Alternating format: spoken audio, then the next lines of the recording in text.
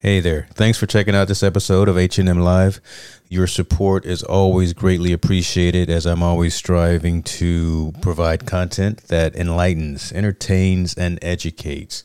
Look, I've just enabled supporter functionality on the podcast, so click the link in the show description, and any support that you provide will be greatly appreciated. Be well.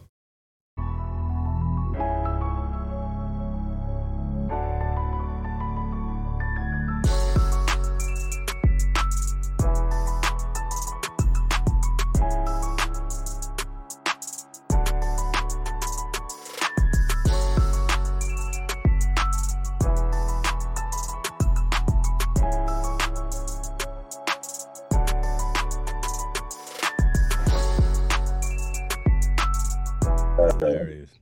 What it do, folks? What it do? 2/22/22. What they call that? Palindrome?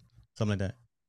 I don't know. Man, all I know is it's Tuesday. It's Tuesday. It's Team No Sleep. That's all I know. What's up? What it it's do? Tuesday 2/22 and it's deuces, man. You know how that goes. Straight deuces. It's a work day. We on the clock, right? That's yes, all sir. I know. Every day we on the clock. So, Team No Sneak, we back in the house, y'all. Talking about social impact of sport. We gonna get into some things. We got a lot of content to go over with you today. We like to start with the.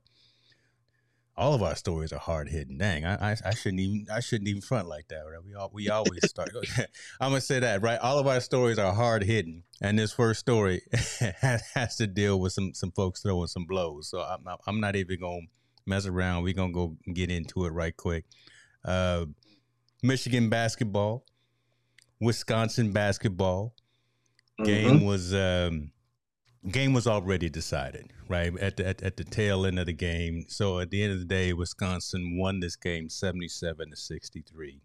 There was a timeout call by the Wisconsin coach that didn't seem to be appropriate to Michigan's head coach, Juwan Howard. Y'all know Juwan Howard. Shouts out to Michigan. Thus, there got to be some altercations and some confrontations and some words exchanged during the handshake line after the game. Coach Howard didn't like the fact that he called the timeout. He gave the man a few words. They got to talking loud. They got to pushing each other. Next thing you know, Juwan Howard is ending up swinging at anybody that was in his way. Then the whole melee broke out. I'm putting it on the screen right here, right now. So talk to us about your thoughts on this whole altercation. And so take a look at this right here. The coaches get to arguing, bickering back and forth. This one is when the competitive spirit kind of takes gets the best of you. I think hearing the press conference from Juwan, saying the guy put his hands on him. I didn't see anything that warned him to throw a punch in the video, but I don't know what words were exchanged. I wouldn't condone this by any means by anybody that's in athletics to go to fisticuffs unless you in the boxing or in the boxing game or MMA game. But the one thing I do believe though, NCAA, I'm gonna take kind of a little to the little left. In my opinion, the NCAA, as bad as this incident was, needs to thank Juwan Howard and the Wisconsin Badgers, because before up to this moment, nobody was talking about college basketball. No one. College basketball was not on no one's radar. Even as close as we are to March Madness. Okay. Even as close as we are to March Madness. Yeah. Ain't nobody talking about, no one was talking about college basketball. The All-Star game got all the hype. We still talking about football. We still talking about all the other things going on. We more worried about Cooper Cup and all them than we are about what's supposed to be the best, the best thing in college sports, March Madness, and we haven't talked about anything until now. Yeah, but look, come on now, but this isn't the conversation that we wanted to have, right? We didn't want to have the conversation of Juwan Howard going out there and trying to choke Coach Guard on national television. But any press is good press, right? As they say, any publicity is good publicity at this point to resurrect that. Now, don't get me wrong, Juwan Howard is definitely wrong in this situation. Like I said, I didn't see anything that warranted throwing punches. No one got hurt. It's just, man, it's competitive nature. Guys get overzealous. Yeah. Guys start pushing and shoving. A few punches are thrown. They will be reprimanded. They'll be handled. And you move on. I mean, should he lose his job behind it? Obviously, Michigan moved in swift and wanted him to lose his job, so they moved in swift and suspended him, and rightfully so. Does that warrant him losing his job? I don't. Like I said, we weren't there, man. And by history, that's nothing compared to what Bobby Knight used to do. That's nothing compared to some of those other coaches used to do. All right. Don Chaney. So you just dated yourself a little bit too. I'm just gonna put it to you. No, that's all right. Hey, I don't mind. I'm a historian, bro. That's what I'll say. I'm a historian. Yeah. So what I'm saying, Don Chaney back at Temple, Bobby Knight was very infamous for being physical with his, not only his opponents, but physical with his own players. And for this to happen, man, it's just an unfortunate incident that happened. But they moved in swiftly and they corrected it and they reprimanded him. Okay, let's move on. It's not. I don't see. They want to make it a more of a bigger story than what it is. Like he's some Neanderthal. Like he's just attacking guy. Man, it got into a heated conversation. There was some blows thrown, and they're gone.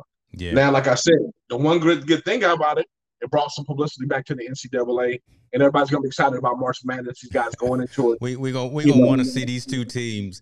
Yeah, one more time, right? One more again. see them going it again. Yeah. And see everything. But I mean, at the end of the day, man, like I said, I think both schools handle it properly. Yeah. I believe Juwan Howard got fined $25,000, and I know the Badger coach got fined $10,000 for his part in it, which I don't know what he did. I mean, besides touching Juwan on the chest, yeah, he got fined $10,000. Wisconsin AD said they're going to pick up the $10,000 fine on his behalf because they felt he shouldn't have been fined at all. And then now I think both parties are just kind of ready to move on and move past it. And let those kids play basketball and try to get them some good seats in the tournament. Yeah. And you know, you think about it, Michigan is pretty decently well positioned right now for a run. So I mean, this is kind of one of those distractions that unfortunately had happened. I'm not going to say had to happen. One of those distractions that happened, but you're right about that. Coach Howard got suspended for 5 games. Yeah, he's gonna be fine. He goes suspended till the tournament comes. He made a statement. I think, like, these guys are. You got to think the nature of Juwan Howard, competitor who's at the 5'5". Yes, this is his alma mater. He played in the NBA for I think 13 or 14 years. I think he was once an all-star in the NBA. Competitive nature. He knows basketball. He resurrected the program because Michigan was dead for forever, and then like the last couple of years since he's been coaching, they've been in the tournament. They've been able to make some noise. I just think the competitive nature and everything goes. I think people the people that appalled because he threw a punch because he was being competitive. He may have hurt somebody with the punch or struck someone with the punch, but he didn't physically damage nobody, hurt nobody. It was just an altercation that happened, which we all men it happens. There was a lot of pushing and shoving and calling people out by their name, but again, not making light of it. And again, I'm just gonna come in with the Doubting Thomas, kind of the third person looking in. Yeah, Coach Howard was involved. I believe it was last season with an issue as well, right? He had an altercation with another team's coach, and we just don't want this to be a pattern for him, right? Because it looks bad for the program. It looks bad for him. The fact that he did not, I thought when I first saw it, I said, they're going to let him go. Right. Because it's just a bad look for him. But I'm glad that they didn't go to that full extreme and they just suspended him for 5 games. But again, you make up a good point. And folks, if y'all don't know, if y'all too young, y'all go ahead and Google Bobby Knight. Coach Bobby Knight was no joke. That man would get out there and he would choke you, and he would make you run up and down the court, and then he'd choke you, then he'd throw a chair at you, right? Yeah. So I mean, there have been way more extremes in terms of what a coach would do to his own team. Not talking about the opponent or the officials, but what he would do to his own team during practice and doing games. So yeah, this and Juwan Howard, you're right, man. Just completely competitive nature. This is where he played. This is where he almost won the championship. If Chris hadn't called him timeouts, he almost had a chance at the title. But I don't know. It's just newsworthy. It's an unfortunate incident, but it's not. It's not death penalty incident. You know what I mean? It's not. Good point. No, that's the part. That's the part that I think that people take to extreme. Like, oh, this He should be fired right away. He should be okay. Really? So if we're going to go to that thing, then you're saying that every time somebody gets in a competitive altercation, that they should be just fired and suspended and gone forever. I don't agree with that. Yeah. I take light to every situation. Let's even take it back just like last year. I remember the Michigan State coach got into a verbal altercation with one of his players. Yeah, Izzo. And they were going back and forth. And everybody was like, "Oh, he can't be doing that." Yes, he's a coach. Why can't he do that? Yeah. He can challenge his players. He should be able to get it. And if it's a verbal altercation, trust me, at the end of the day, they work it out. Yeah, you know what the problem is, and before I say what the problem is, I want to get some shots out. I see some cool folks in the comments there. What's up, JP High Tech? Good to see you, brother. Fantastic stream you had today. I'm glad I checked it out. Good to have you here. Dr. Kevin Cox is in the room. Good to see you too, as well, sir. The problem with this right now is that everyone has instant access to everything that happens. Back in the day, when a coach was reprimanding his team or getting it in with the players or whatever, it stayed within the locker room. There was nobody with a camera. There was no one with a cell phone. You didn't have that immediately streaming it out to the whole globe that Coach Allen was in our case for whatever the case may be, right? But now it's a whole different dynamic, and then you got folks that are doing the Monday morning quarterbacking thing, and that was wrong. If I was there, I would have done it better. Don't be treating the kids that way. And again, you get too soft. You know what I mean? You do have to have some confrontation and some type of. I really do. You got to have some of this conflict to be a stronger. I think the conversation is like just because it's blasted out to mass media, just because it's blasted out to everybody across the world, doesn't necessarily mean it's wrong. Yeah. Or so detrimental that it's the cancel culture because they did something wrong in your eyes. That's not the fact of the matter, man. I mean, like I said, in this particular case, I would defend it like this is a competitive game, competitive situation they're in. It got overly heated. According to Juwan and the other coach, and the other coach knew he called a timeout and that wasn't warranted. That's why he wanted to explain himself. Exactly. That's why he wanted to explain. So you don't call a timeout with 4 seconds left when you're blowing them out. That's almost like rubbing it in their face, like how we beat you. Yeah. And Juwan took offense to that, and he wanted to stop and explain it to him. Juwan didn't want to hear your explanation. There's no reason in the world for you to do it. Yeah. And then from that point on, it got escalated. Yeah. I'm saying I'm already frustrated. We lost. Now you're in my space. I didn't want to talk to you. I wasn't even walking down the line to shake your hand, but I got up at the goals to come there and kind of just shake your hand. And then you're going to stop me and put your hand in my chest and try to explain something to me that I don't want to hear right now. Yeah. Now we start to get to the verbal confrontation. I lost my cool. I threw a punch. Yeah. I think he struck open hand. Like, no one was hurt. He's been reprimanded for 5 games. I don't believe it's that big of a deal. Like, people talk about, like I said, firing him or doing more than what he's been doing. He's been suspended for 5 games. I'm sure he's going to have to do some things with his team. I'm sure he's on probation now for whatever he has to do. Definitely. And that's the negative part. On the bright side, he's put a spark back on our eyes on NCAA basketball. I mean, you're laughing, but I'm laughing. But you know what? You telling the truth, brother. I'm laughing at what you just said, and Kevin Cox got jokes, right? Again, talking about the timeout during the championship, Chris Webber thinking he had all these timeouts. That is hilarious. So I mean, it is what it is, man. I think it's going to be cool. We're old school. We come from the situation where, we used to look forward to the Knicks and the pros, the Knicks and the Pacers fighting all the time. Chicago Bulls and the Pistons fighting during their series. So we're used to that competitive nature where, it might have to get a little bit physical in order for me to impose my will in order to win. And I think Juwan comes from that same background, that same mold that we come from. Most definitely. Like, I want to be, I'm competitive as I could possibly be.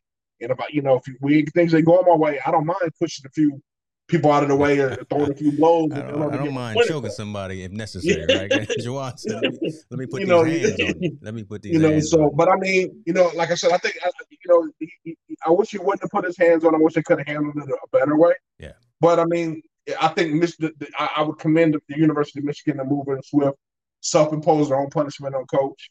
Yeah. Take care of the fines, and let's move on, man. Like you said, I'm tired of the soft culture, this soft ideology about how you're supposed to be coaching, how everything's supposed to work. shine all that, man. Let's just Yeah. let's be competitive and go.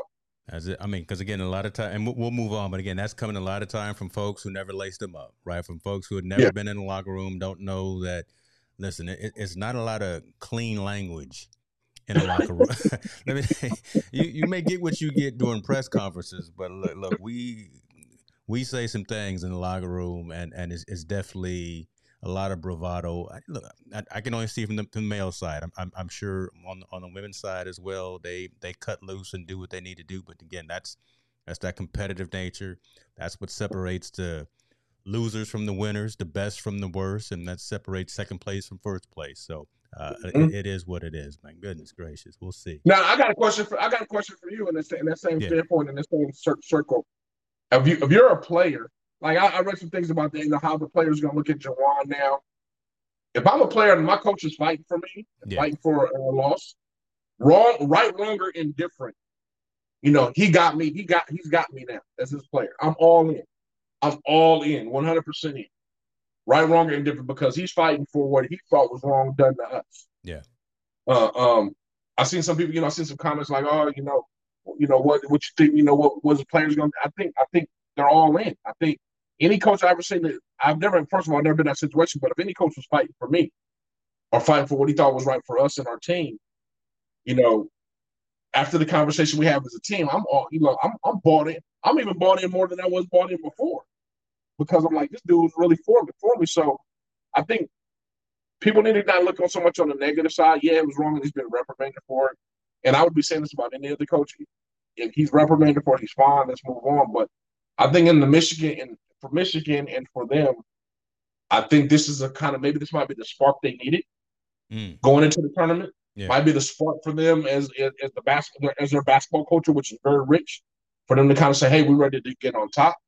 And I think this is probably a spark for Juwan to be like, you know what, I need to make sure I definitely handle myself different, get my point across, and make sure, I know some people are going to invade my space at times when I'm mad. I can't handle it that way. Yeah, that's because now the spotlight is now on me, and I can be reprimanded, and situations can happen. So you take a negative, but you're gonna get 10 times more positive. I believe in this situation. I agree with that. Kevin Cox, my issue with is, why are the starters in full court press and the walk-ons at that point and at that score? Yeah, look, man. Again, here we are with the Monday morning quarterback trying to figure out the what's and the whys, but not condoning the action and questioning. Not condoning the action, but yes, questioning the call and questioning who was out on the court, because that just seems peculiar, right? And that did have some explaining to do, and kind of like Monte was just saying, man, Juwan didn't want to hear the explaining. Whatever Coach Gard thought he was trying to do during those last few 30 seconds of the game by having the personnel that he did, and then by calling timeout. Yeah, so he can advance the ball. That I understand from a rules perspective, but again, it just, when there's the unwritten rules too. Right? Yeah, he broke the unwritten rule. Absolutely. Yeah, he broke the unwritten rule. Exactly. Yeah, exactly. In a lot of sports, there's some things that aren't written down in black and white in the rule book that you probably shouldn't do, or it's not gonna look well for anybody. So it's just not gonna. You're gonna go home with some scratch marks on your neck because Juwan Howard put these hands on you. You're gonna have a few lumps on you. Yeah. So look, man, we got some moves that are happening with sports. We've talked a lot about coach movement, especially on the NFL side. We got an individual who I could have put all my money, whatever, all $20 that I got in my pocket, I could have said he would never, ever get a job. But sure enough, ladies and gentlemen, Brian Flores is now a coach. He's not a head coach, but he is coaching with the Pittsburg Steelers.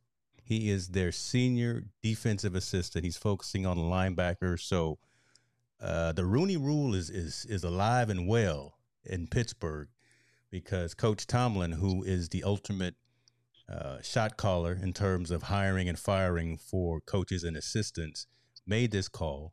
The GM, Kevin Colbert, said, Coach, whatever you want, we're going to make it happen. And next thing you know, Brian Flores is on the payroll in Pittsburgh. He's gone for Miami. Talk to me about this right here, man. This stranger things have not happened. Man, I could only say I was with you. I would have doubled down my $19 with your 20 man. That this was going to happen. I think this speaks volumes for the Pittsburgh Steelers and the Rooney Rule and Coach Tomlin. How they saw, I think, something that was kind of going wrong or something going left, and to hire Brian Flores because not only just because that, but just because he's a qualified individual to coach. They should have a job. They should be working in the NFL, and they're preventing him from being blackballed in that scenario. Yeah. By hiring him and putting him on staff. He still has a pending case. I know the case has been modified. I don't know if they're charging him, but it's been changed and modified for whatever they're going to come with against his lawsuits. But I think this is one of the most epic hires I've seen in a long time in the NFL. And he's not even a head coach. This is a position coach. Yeah. I mean, he's definitely, Coach Tomlin is definitely taking a front seat and getting in front of this thing and hiring this guy. And then not only I think he can make the team better. You know what I mean? He's a great coach. He did some great things in Miami where he didn't warrant to be fired. He shouldn't have been fired or let go the way he was let go. And now that he's there, I'm looking for Pittsburgh to do some really, really good things, man. I mean, Brian Flores being the overseer of the defense and really focusing on the linebackers and kind of shore some things that they were kind of lacking. I think he'll have an intricate plot in the draft, like who they're going to draft and what they're going to draft, especially in the middle rounds. He'll have some good input on what he wants to see out of the players. And then after that, man, I think now Pittsburgh, obviously we know their number one priority is to get a quarterback or figure out who the quarterback situation is going to be. And then beyond that, I think it's going to be just like, let's get to work. This is going to be something, let's see how it works in the end. I know there are two alpha males in there. Brian Flores is definitely an alpha male the way he coaches. Yeah. Tomlin is an alpha male the way he coaches. He's the way he runs an alpha male too, right? He's an A5A man. So, he's literally an alpha man too.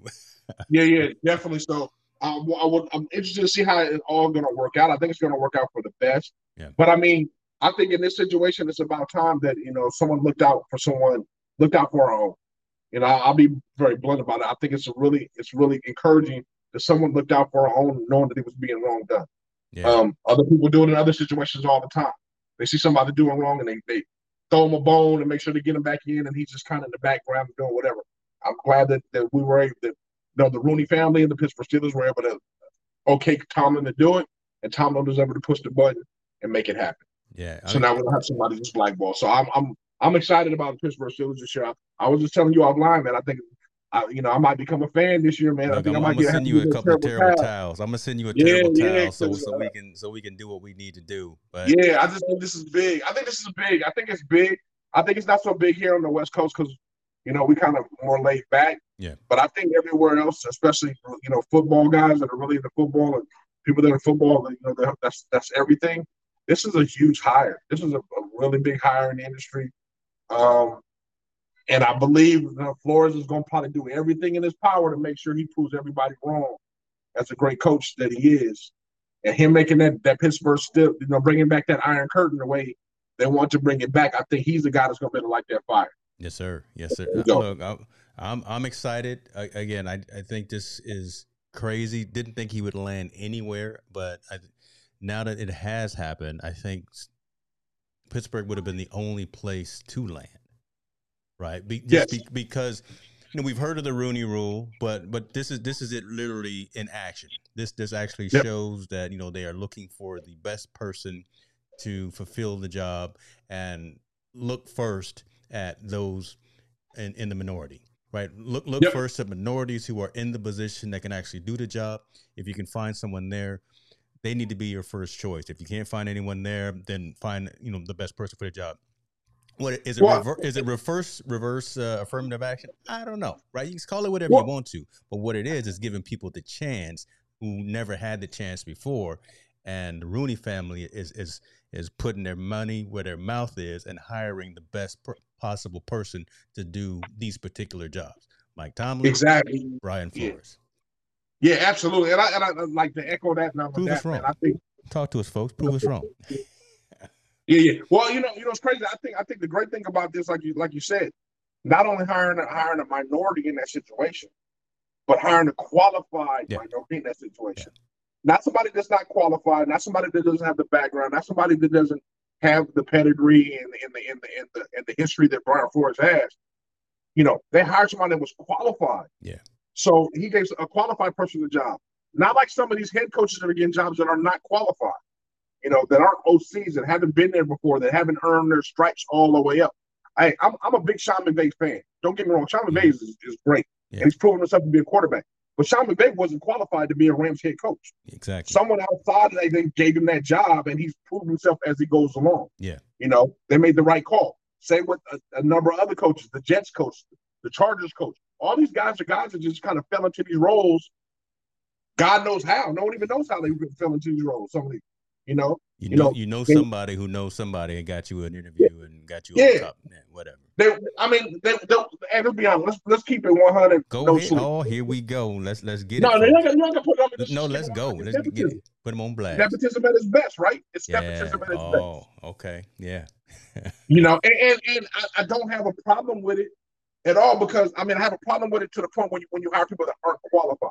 Yeah. If you have somebody that that's qualified and they're a friend of yours and you trust them and all that, by all means, you have the right to hire whoever you want, right? If you own the business and that's this person you can feel more comfortable with. Yeah. But at the same token, some of these guys, we don't know their background, but they don't have the resume that other guys have and they get the job.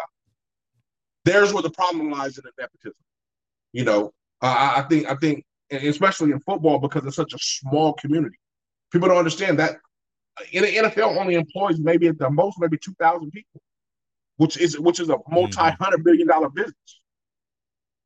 So 2,000 people are working in these jobs, doing these things, and they're promoting and getting getting people in. You trust the person but sometimes a lot of times they hire people that aren't qualified. Urban Meyer was a perfect example. But Jackson Jaguar, he was unqualified to be the head coach. Yeah. He was unqualified. That was immediately evident. He was not ready for that role. That's true. He was not ready for that role. But it was given to him, right? Yeah. It was just given to him. He never coached in the NFL ever before. He only coached college football. He was already suspended from college football for his practices he was doing there. Yeah. And his first hire was a guy that was a known racist. Man, yeah. There was a strength and conditioning coach. All the flags were already all on the wall, but they still hired him, right? They still gave it to him. Based on whatever scenario they had. He had with the GM. So, again, kudos to Pittsburgh. They hired somebody that was qualified. He happens to be a person of color. I think he's going to do wonderful things in that organization. Yeah. Looking forward to it. Look, I spoke with someone earlier today who was a Miami fan, and he says he actually is also happy that Coach Flores landed somewhere, and we'll just see how it works out. Hopefully, he can get out there and let the X's and O's do the talking, right? Line up them insides and the middles and them outside, line them up and just do some damage out there and let the work speak for itself. That I think it's going to happen. I really think it's going to happen because it was a shame he got fired from the first place. Correct. Well, we'll never hear the explanation of that, right? But we won't. We'll never hear the truth. What the truth is. Brian has his story, his version of it. The Miami Dolphins organization have their story of it, their version of it. Yeah. One of the stories is tainted. We know that for a fact. That's it. One of the stories is very tainted, and one of them may be exaggerated. You know what I mean? One may be a little exaggerated. One's tainted. Bottom line, we'll never get the truth. No. We're never gonna get the truth, the whole entire truth of it. But me personally, I'm leaning a little bit more towards Brian Flores just on the history of the NFL. I'm just keeping it real. History has the odds stacked against us, so we gonna go with the underdog for sure. Yeah. Yes, absolutely. I love it, man. We got 3 socially impactful stories this week. We got those 2, the Michigan Brawl. The BasketBrawl, as it's being hashtagged out there, the BasketBrawl. Coach Flores getting the job, so shouts out to that. But then you brought this story to my attention. I'm gonna sit in the second row as you talk about this a little bit. Larry Miller is an executive at Nike, for one. This gentleman right here, black man executive at Nike, so shouts out to him on that. He actually got into an altercation at the age of 16 in his hometown. He's now 72, and he was actually and he actually killed an individual at that time. Yeah, that's been on his heart ever since then. From 16 up to 72, that's been on his heart, been on his conscience, been on his record, been on everything that's personal and professional, and just emotional, spiritual, and everything in between. The story is coming out that Larry Miller is getting the chance to talk to the family of the individual that he did kill, make some sort of amends with them, and just have a relationship with them, kind of talking about the situation. But I'm gonna read it while live, right? So shouts out to being live streaming, and I'm gonna get some information. But talk to the folks about why you wanted to bring this story up, because I'm intrigued by it as well. The fact that he's a black man, a Nike executive, and just coming from that darkness, right, and coping with that, living with that, and now again attempting to make amends with the family of the young gentleman that he killed many years ago. Yeah, I mean, that story caught my eyes just because the powerful figure that Larry Miller is within being an executive at Nike, and that he actually, when he was young, I think we get back in West Philadelphia, he got into an altercation when he was 16 years old, and he murdered a young man. Yeah. And it's been something that's been on his mind for the last several decades, and that he's been able to kind of master the situation and be able to overcome an obstacle like this.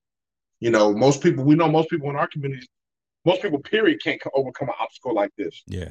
This man was able to not only, he did it, he paid his debt to society, and now he overcame it, and now he's, a guy in Nike that's making moves, doing some very good things with the NBA and all the bodies that be. I think this is kind of that you remember you always told me you like the story behind things. Yeah. This is the story behind something, that just resonates, with people. I think it resonates with a lot of people, that you can overcome any of their adversity in life. He's obviously involved in the sports world.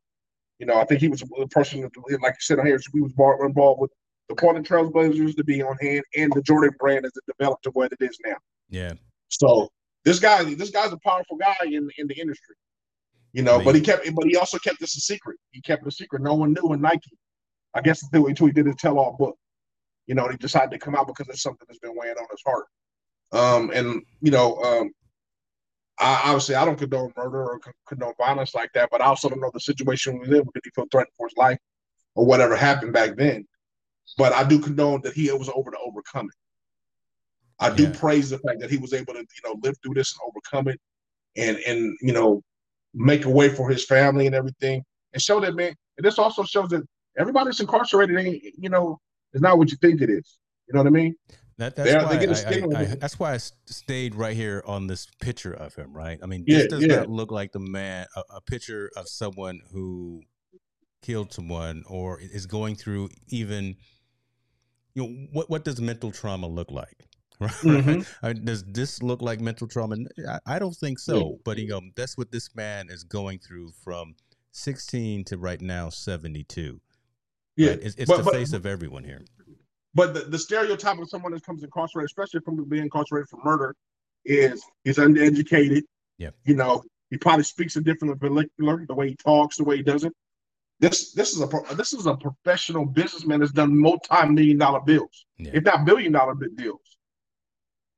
Coming from an area where he came from, where obviously he made a mistake, or he was caught in a situation where he felt no other way out was but to do what he had to do. But the thing that he overcame it. You know what I mean? I think, and then your background is his focus.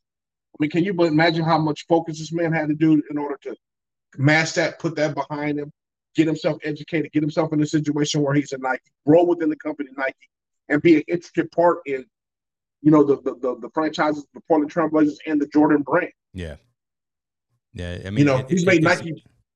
Yeah. I was going to say, it speaks volumes to the human spirit, right? Being able to not do harm to yourself after you've gone through this. And again, for 40, 50, 60 years, however long it's been, for this man to be able to, again, I'm going to keep saying it, rise above the darkness, become a success, write a manuscript, write a book about it, and literally spill out all of his feelings about it, and then like this picture shows right here, making amends.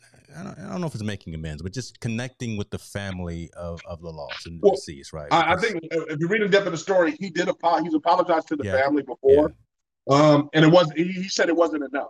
It just he explained the situation to them. He apologized. He's explained it to them several times and apologized. And I wouldn't say they have a close relationship, but they have a relationship with each other because he said he he has to get it out. He had to get it out. He had to get it out what's going on. And this is just one story. I said there's several stories on the internet about him, about the whole thing. I just think that the fact that he had the courage to connect with the family, yeah, tell them the story how it happened from his view, from his lens, because I know the police report probably said something different, or around the streets, around the corner said something, whatever they want to say. The story's probably been a better sport for him to be able to have the courage to go one on one to that family and talk to them and say, "Hey, this is what happened, and I'm sorry, I didn't mean for this to happen, but this is what happened." So this is a human story. I thought that was real relevant because he is involved in the sports world. He's a powerful figure actually in the sports world, to be honest with you, within the shoe arena, mm-hmm. and developing that. And I just, like I said, praise the family for strength that was a victim. But I mean, I'm very, I stand up and clap for Larry Miller to be able to overcome that and show perseverance over all the obstacles that were against him, to still be successful, still have a voice, and still to come tell the story. That's crazy. Because most people would die with this to the grave. They wouldn't say anything. They even just left it alone, right? And just let it eat themselves up. I'm gonna put the link to the book in the description, folks, so y'all can get a copy of it. But what's interesting as well is in the book, Larry Miller didn't mention the name of the person that he killed, right, directly, but folks in Western Philadelphia, got copied of the book and read about it, and they know the story, and that's how it kind of trickled back to the family. So it wasn't like he put the whole situation out there on blast and wrote it down saying this is the person that I had the altercation with. It just got back to the family that they were mentioned. But it's unfortunate. There's a lot of crime like this, black on black crime too. But I mean, it doesn't even matter nationality and culture. But again, just to be able to persevere through something like this, I think just speaks kind of volumes, and it's not good for anybody that's involved. I'm gonna say that it's right. It's not good for anyone involved. But if there can be some healing, right, telling these stories and talking about it, having this book, having counseling sessions, whatever needs to happen, I think that's the good that comes out of this unfortunate loss 50, 60 years ago. So. Yeah, and I think, like I said, I think it tells a story that you can arrive above anything and fight yourself through it and fight through adversity and still become a success. Yeah. We all have setbacks in life. We all do. Every human in their life has a setback. I think it's just how you approach it and how you choose to overcome it. I haven't read the book. I plan on reading the book or listening to the book on audio if it's an audio book. I do want to hear a story in detail, but I do believe, like I said, for this person to come from that situation to become a powering figure within Nike and being an intricate part of the Jordan brand and all that stuff, man, I never heard of the man before, and then I heard of this, then I read about the stories, like, wow, this is crazy. Look, and this he is right important. there, sitting at the draft, right, for the Trailblazers. So this is important. They don't just send right the mailman or the water boy, to sit at the draft. And look who he's sitting there, right there next to Jordan himself. This man got some folks in his phone number and his contact list. So I mean, I think people need to realize. I mean, this guy, he overcame something that was very, very terrible and very tragic. And he still made something of his life, and I commend him for that. And like I said, the accident he did against the young man, we don't know what happened. Yes, we don't know if he felt threatened. I would love to hear it in his book or hear the details of it. You know what I mean? We know kind of the overview from the news articles. I would love to hear the details if he talks about it in his book of exactly what happened in that situation and why he felt he had to do what he had to do. But like I said, man, the human spirit in him is alive, was alive and thrived, and he somehow figured it out. Yeah. And like I said, he's not the stereotypical person you see that you would think that committed a murder or committed a situation, whether it was self-defense or not. You know what I mean? Definitely. He's not that typical person. So I hope everyone enjoys this book or takes a read of this book. Maybe to give them a different perspective on how to rise and how to overcome some certain setbacks in your life. Yeah, and here it is right here, folks. It's called Jump: My Secret Journey from the Streets to the Boardroom by Larry Miller. Yeah, and the fact that it's ebook and MP3, I'm definitely gonna get that, put that in my phone. So when I'm at the gym, because I'd rather hear it too, to be honest, hear the audio book. Yeah. And I hope it's him reciting it as Yes. opposed to somebody else. But it's good that it's available at all these retailers as well, like Amazon, Barnes and Nobles, Target, Walmart, so all of that stuff. So, yeah, that's dope. That's dope. Man, hard hitting stories tonight, man. Right? Yeah, man. I mean, but you know what? That's why we don't sleep. We find stories like this to talk about. Yeah, we find stories like this to talk about and bring it to people's the forefront for them to listen to and get our perspective from it. Yeah, man, we need to have some jokes though, man, because these are very very draining. I guess we need to find. We can't tell any stories about curling in the Olympics. That's fun. I don't want to disrespect anyone who's a curler. And talk bad about their sport, but I'm trying to I got to get the rules down before I can talk about any sport. And I don't understand the rules of sweeping the floor in front of a rock. I'm trying to understand though, but I don't want to talk bad and put nobody out there though. Mm-hmm. Here's a decent story. How about this? Let's talk about somebody getting some money. Let's talk about this. This has been an ongoing story for a minute. This morning, the U.S. women's national soccer team announced I saw it on their Instagram feed, that they finally have come to a settlement in their equal pay lawsuit against everybody, right? Against everyone for the fact that, look, the U.S. women won the World Cup. They're more exciting to watch. They're more exciting to watch than the men, but they have not been getting paid, not half, not even 3/4 of what the men get, right? Either from a salary perspective or from an endorsement perspective. So they just won their lawsuit from an equal pay perspective. $24 million is going into a lump sum, which will be distributed out to. So in settling the suit, the players will receive a lump sum payment of $22 million. This amount will be distributed in a manner proposed by the USWNT players and approved by the district court. U.S. Soccer will also pay an additional $2 million into an account to benefit players in their post-career goals and charitable efforts related to women's and girls soccer. Each player will be able to apply for up to $50,000 from this fund. Okay, so... Yeah, this is good. It's good. It's a start, right? It's a start. But that's what there you go, right? It's a start. Come on. Again, when you look at what the fellas make, and I'm just gonna give you $50,000 from the fund to do what you want. This is still chump change. This is still there's no equity yet. Yeah. It's a start. It's like, hey, you kind of slap us on the wrist. We're gonna give you something. Yeah. Put that away. And we're gonna give them all $50,000 to hopefully they'll be quiet. But it doesn't resolve the problem, right? It's not resolving the problem at all. There's still a big problem of disparity in pay, when it comes to female athletes and male athletes. Now, the one thing that I do say on that is that like women's soccer is pretty popular. It's not like like women's basketball.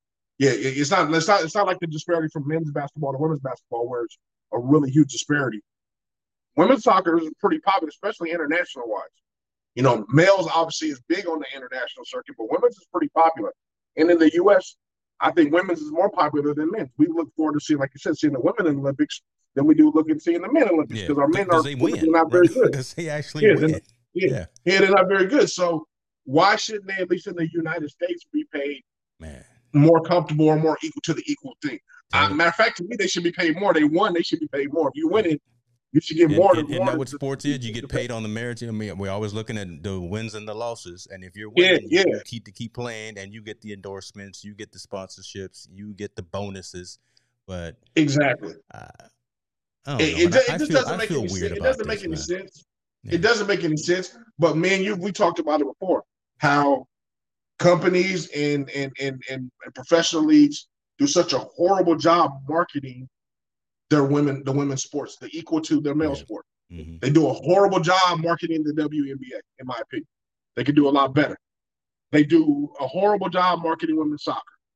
You know, the only sport that I've seen that gets some good marketing is college softball, women's softball. They do a pretty good job marketing that. Okay, I can see that. Yep. And now women's basketball is starting to get their just due. You start to see them a little bit more in college basketball. Women's basketball, college basketball is kind of starting to get their just due with the tournament and everything. But beyond that, they push the women's sports to the side, unless it's an individual like tennis or something like that. Which I believe if you market it better, you know, because the male's excuse is like, well, you don't draw as many fans and you don't draw as much TV time, so we're not gonna pay you more. Well, you don't put the marketing dollars in us. Exactly. You don't put us out there like you do that. So how can we draw more fans? The B is equal. You know what I mean? So it's kind of a catch-22. But I believe, and I say this all the time, if you ever watch a WNBA game, they're really good. I mean, real good. Yeah. They play basketball. They play the best fundamental basketball you will ever see. Yep. I think in your lifetime. Yeah. In the WNBA, that fundamental basketball is so perfect. It's unreal. You know, and on top of that, they got great athletes. True. You know, but they won basketball the way you're supposed to. I would think that the NBA or whoever the W is for, I wish they would have enough dollars to market it and be intertwined while the NBA is going on. I don't see why WNBA games aren't opening up for the NBA game. Oh, you get 2 for 1. Interesting. Okay. Yeah. Because that way the crowd is already there, right? It's already coming there. You get 2 for 1. You get people that are there to come to see the thing, see them play. I don't see why their playoffs are not intertwined with the NBA playoffs. They think it will take away. I think you can give back. You can give into it to make it more explosive, so people will take women's basketball that aren't fans a lot more serious. I believe I think there's just genuine ways you can really intertwine the two to make sure they can leverage off what the men have already opened up the doors in order to make their sport popular. And then now there's no excuse why you can't give them the equal play because they are drawing fans. Fans are coming to see them. People they are seeing them getting their shoe deals. They are seeing them getting the clothing line. They're seeing all these different things, and now the play starts to become equal. I mean, corporate America, man, is a dirty game, you know, when it comes to the kind of thing because they want you to justify why you should do that. But on the other side, for male sports, they don't always make you justify it. You know, it's just almost like a given. That's true. Which is the sad part. So it's unfortunate, but I'm glad for them. I'm glad they won the settlement. Yeah. I don't think it's enough, but I do believe it's a start because now that this has been happening, when the next settlement comes, it'll be easier to sort it out to make them to get more money. Yeah. Or the more situation. So it's a beginning for them, big time. Yeah. I want to go back to a couple of things about the WNBA, and I like what Kevin was saying here, right? Yeah, WNBA is excellent basketball if you know what you're looking at. And that's a great point. So, Montel, have you ever been to a WNBA game?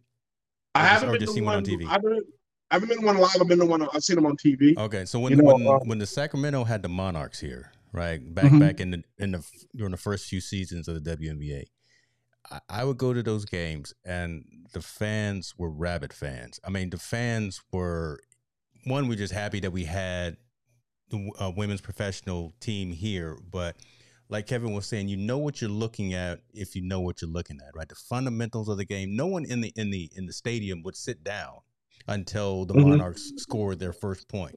That's how in tune with the game everyone was at those. I don't know if they still do that for the other teams. It's unfortunate that we no longer have the Monarchs, but you're right. I mean, again, and then they won, right? Did the Monarchs win the championship? I don't think they won the championship. I think they got pretty far in the playoffs. And they had a couple of really good players and all that did some things. No, you know what? But L.A., Lisa Leslie and them kind of Sacramento and L.A. It doesn't matter men or women. Of course, we always got issues, but neither here nor there. Yeah, man. I still feel weird about this. I just don't think that this. I think this is just kind of icing on the cake, and it's not. We want the whole cake, right? For the women, for Title IX, just for equality in terms of. I don't think it's ever going to be. I don't think right now we're going to see the full equality thing. But I do believe since we got to start in it, they got their foot in the door to make more noise to get more money. But again, like I said, you got to be able to balance with these corporations because their thing is you don't draw in enough money for me to pay you enough money. But like I told you on the flip side, they don't invest a lot of money in them for to make the big draw. Yeah. You know, they don't invest a lot of money until they make the big draw. I think that part needs to change. But again, like back, and I speak more to the WNBA because I'm more familiar with it. Yeah. WNBA needs to do a great job. I don't know why they're not marketing to these high school phenom girls. Why aren't they? We see the phenom high school boys everywhere, every which way but loose. Why aren't we focusing on the high school girls and making them get $1 million for their NIL? How come we not? There's not a poster child in that realm to make that sport more popular and get them more in tune with what's going on? Because again, that basketball it's very, very good basketball. Yeah. And I think if you pump it up enough, and we pump women's basketball the way we pump up video vixens, they would all be rich. Golly. And you mentioned about the fact that women's softball is pumped up, and I'm watching the softball games too because that's exciting. Yeah. But there's no real professional track for that, right? There is professional track for women's basketball. So you're right. I'm just restating what you're saying, man. Yeah, why not put some more emphasis and some more folks and some more support behind these young girls in high school and college who want to play ball, because there's a future in that. And in soccer as well, there's futures in that. Look, they can be out there getting Olympic gold medals for us because the men aren't doing it. Right. Well, you got to look at this situation, like they're pumping. Let's step back a little bit. They're pumping all this money into STEAM, right? The social arts for women in all the schools. They're doing all this pumping money in there because they want women to become more professionals in the high-tech world, learn a lot of more mathematics, become engineers and all that. Absolutely wonderful. But I'm saying from the professional sports standpoint, why are we pumping that? Why aren't corporations saying, hey, let's pump money into these athletes and let's make them pulverize and make them bigger than everything in life so we can start to build that audience like we do around the men. Because women's sports is exciting. Women's volleyball is exciting. I watch volleyball in the sport. I'm like, damn, they're just as good as all the men. They out there. But we only see that. I know there's no professional volleyball leagues, but we only see that during the Olympics. But basketball, we know is here. Women's soccer is here. But again, there's no financial backing or no financial marketing backing to back them up. I think if you really want to, I think they need to sit down with whatever the men are doing. And I promise you, I think the WNBA needs to coincide with the NBA. Why not in those cities you have they're the opening game? Now, that may not be as much, but you get a bigger draw. You get more people come to the game. People that are already going to the game that are sold out, they're already there. And now we have now their names become more familiar to the NBA audience. Yeah. Instead of separating. Honestly, I believe that more NBA players support the WNBA and probably are vocal or would be more vocal in support of that league if that kind of was a doubleheader. I'd stand for the doubleheader, right? That's a long day of eating hot dogs at Golden One Center. But the thing is, though, even if you came late, because most people are going to come a little bit early, right? If you came late, let's say you came in at halftime of the women's game to catch the men's game. Yeah, you're still going to get to know those players. They're going to get the TV time because they're there. Now their highlights are intertwined with the NBA highlights that are going on. You get a whole plethora of basketball. The part I don't understand is like women's basketball and men's basketball goes on at the same time during college. Why in the pros is it separate? Right. No, that is true. That's not a coincidence either. It's not. It's not a coincidence. I think they think they're capturing the market, but actually I think they're hurting themselves in the market because now they can't. Can you imagine? One of the female has hit 9 threes and Steph Curry was getting playing. The next game comes out and she's walking off and they slap hands and like, good job. They got the two best. You know what I'm saying? You have a whole lot going on with that, and to be able to build that dynamic and players before they go in to watch that game, they come early and they can watch the WNBA game when it's not too bad, before they have to come warm up. I think they could do a lot of dynamic things, marketing it and coming together and bringing them all together then to separate them out where you're saying, hey, this is your dollars and this is your dollars, and we know you're not going to draw this much of a market because you're way away. Well, why don't you help combine the market so they can, and that will make sure their pay equals up. It gives a big marketing boost. You have all these dynamic athletes that are all together, men and women, and then it's a go. And that's just my perspective on it. I've always looked at that would probably address some of the conversation around basketball, but today's story was mainly around soccer, and just the fact that you can't combine those because it's too long. It's too long, right? You'd be asleep before but with soccer, I just think you have to be creative in some ways. You have to market it. I'm not quite sure how, but I can't pretend to say I'm a really big fan. I don't really know a lot about soccer or professional soccer players, so I can't be like, hey, they could do this. But I know if you think hard, if you have enough heads in there and you have enough creativity in line, you can think of a marketing campaign that can benefit both of them and make sure you draw more to the women's soccer sports. I know they have the professional leagues, but they usually downplay it a lot, especially when it comes to women's professional soccer, or if it's a women's softball league, or if it's something that's kind of out of the ordinary, they downplay it a lot. I think if people pour a little bit more money into it, and the bigger powers, not the local powers, but the bigger powers, like the ESPNs and all them, throw a lot at it, I think it starts to become more popular to go. I think shoe companies, if you throw money at it, it starts to become. I think you also need to have a face of each of the franchises and definitely a face of the company. Somebody that's there that people either they like them for their spirit, their skill set, they like them for the way they look. Yeah. Whatever's a perfect marketing scenario for them to be able to pump that brand out. That's what they come up with and be able to push it on out there. I just think they've done a horrible job doing it. I really do, because the sport is very good. Yeah, I put this back on the screen just because there are three players that I think are the faces of the U.S. women's national team. So Megan Rapinoe, Carly Lloyd, who probably arguably was one of the greatest players. She just retired, and then Alex Morgan. All right, so I think those three are the ones who are at the forefront for making all of the good noise about the equal pay and about making sure that things worked out similarly for the women's side. And what's that dude? Okay, so I got a scenario for what's that dude? Christian Ronaldo. What's his name? The dude that gets like $100 million everywhere he goes. So on the men's side, yeah. So Ronaldo, Ronaldo, yeah. Ronaldo. He's on the men's side. He's scoring goals left and right, and Messier, those two dudes.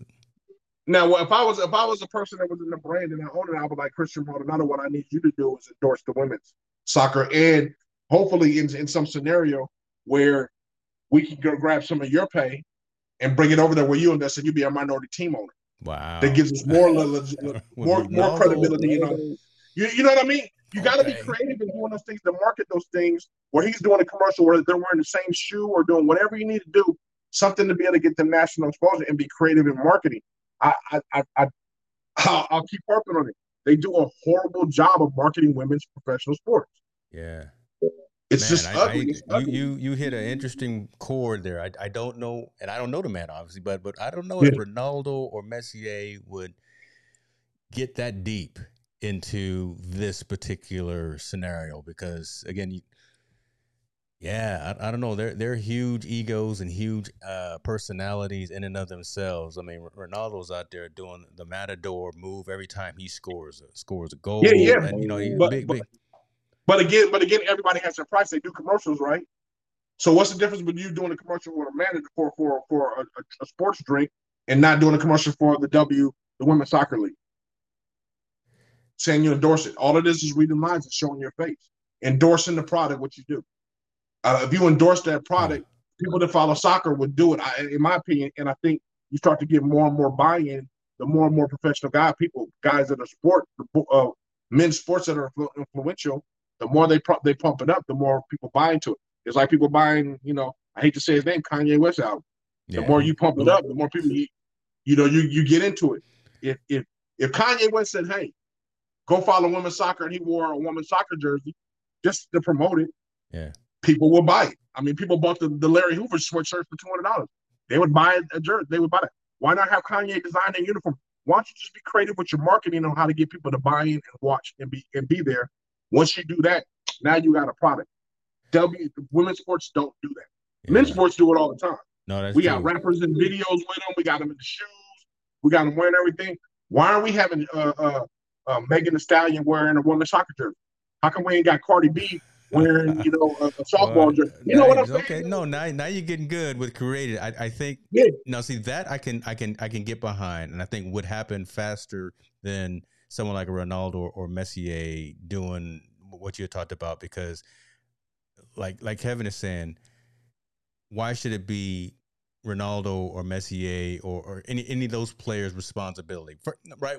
I think we're looking at trying to mask the whole thing and trying to find a Band-Aid to the real wound here, and instead of the equal pay for equal play type of thing. But again, the argument will be, I'm not going to pay you equal pay because you don't have a bigger draw. You don't have enough draw for me to pay you that equal pay. Remember, you get the way you get paid is drawing fans. This is why we miss Kobe. Yeah. This is why we miss Kobe, because Kobe was a champion. You have to be honest in the whole situation. Yeah. I'm not saying that women don't deserve more. I'm saying the argument on the corporate side is going to be like, okay, well, the men's draw in 300,000 fans. You're only drawing in 50,000 fans.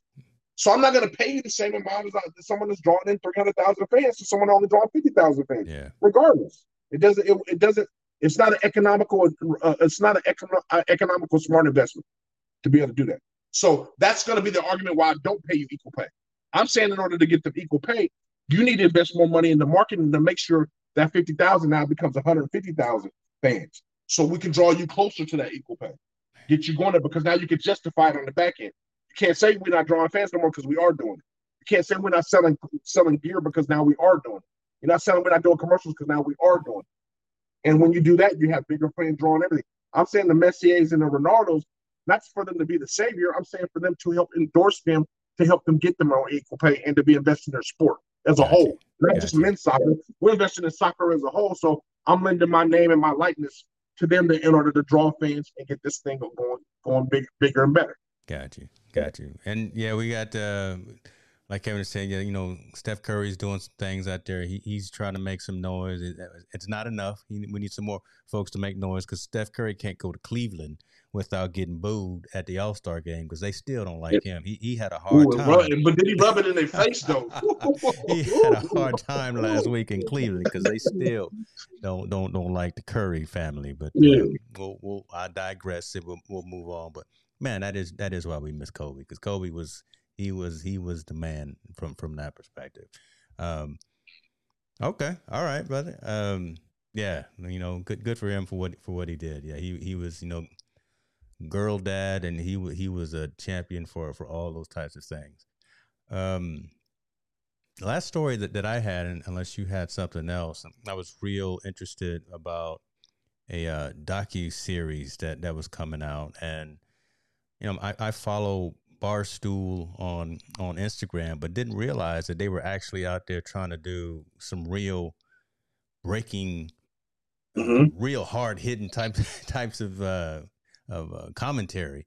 I did not realize how ill or how sick Coach Deion Sanders was out there on the side of the field. I thought, he had the turf toe and he had the Aflac scooter and everything, but there is a 2-season series out there called Coach Prime, the fall season, and it's a 6-episode docu-series. It takes viewers behind the scenes of Jackson State University's football program and how he coached, how he took them to be who they are, the powerhouse, how they came to win, how they came to get so many first-round draft picks, and then the fact that the man is sitting in this electric chair right here, bundled up, because he's got health issues, with his toes and with his feet and things of that. But I'm interested to see other things that may have been behind it, kind of what drove him. We know Deion was the man out there, right? He was shut down, right? When he played Deion Sanders, and he still resonates and has all of the clout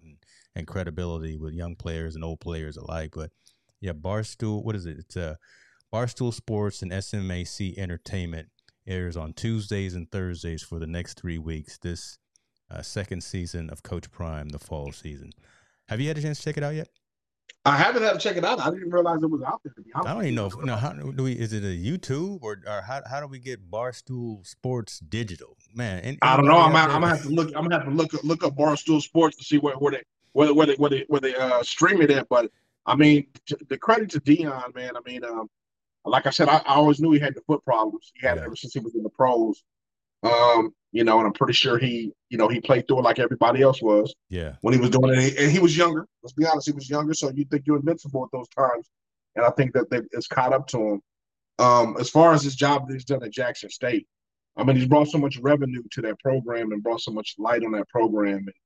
And like I said before, pre-Deion, when you talked about HBCUs, you only talked about Grambling, maybe Howard, maybe Spelman, because you heard of it on TV or something like that. Back now when you talk HBCUs, you talk Jackson State.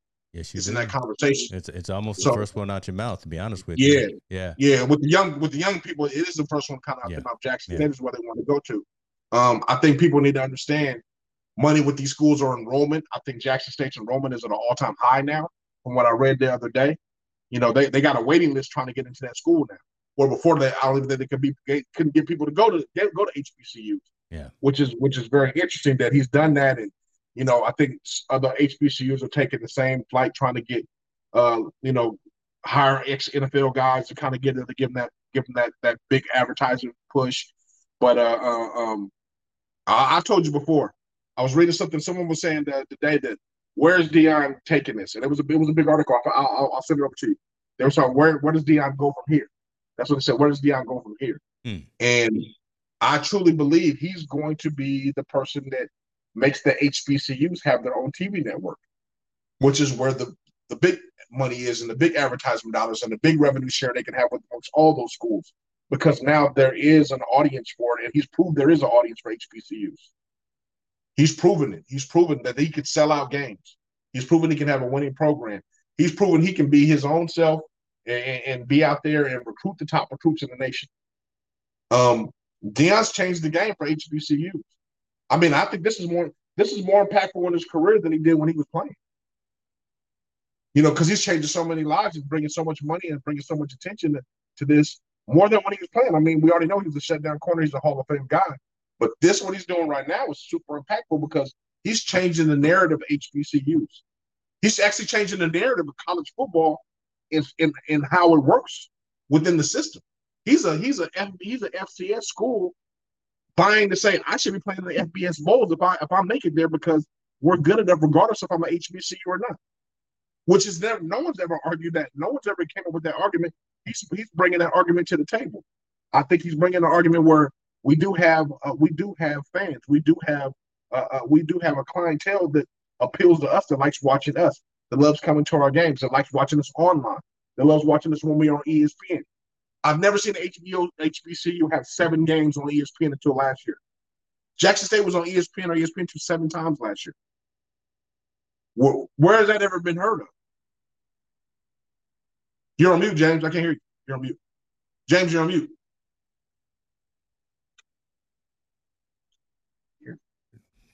I'm on mute. There you go. I got a shirt that says that too. I said, imagine if he had won that game. Oh yeah.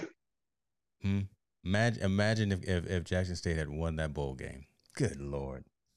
I'm saying, man, he's done some amazing things there. Yeah. I didn't, like you said, I didn't realize his health was deteriorating to where it is, but I believe he's being a trailblazer in the HBCU world like no other.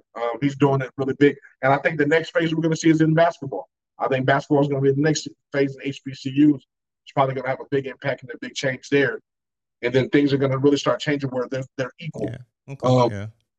I just think there's some things going on there, and I believe sooner or later, I've talked about it, and if anybody does it first, or there's going to be an HBCU network where they televise HBCU sports 24/7, just like they do the SEC network, just like they do the Pac-12 network, just like they do the Big Ten network.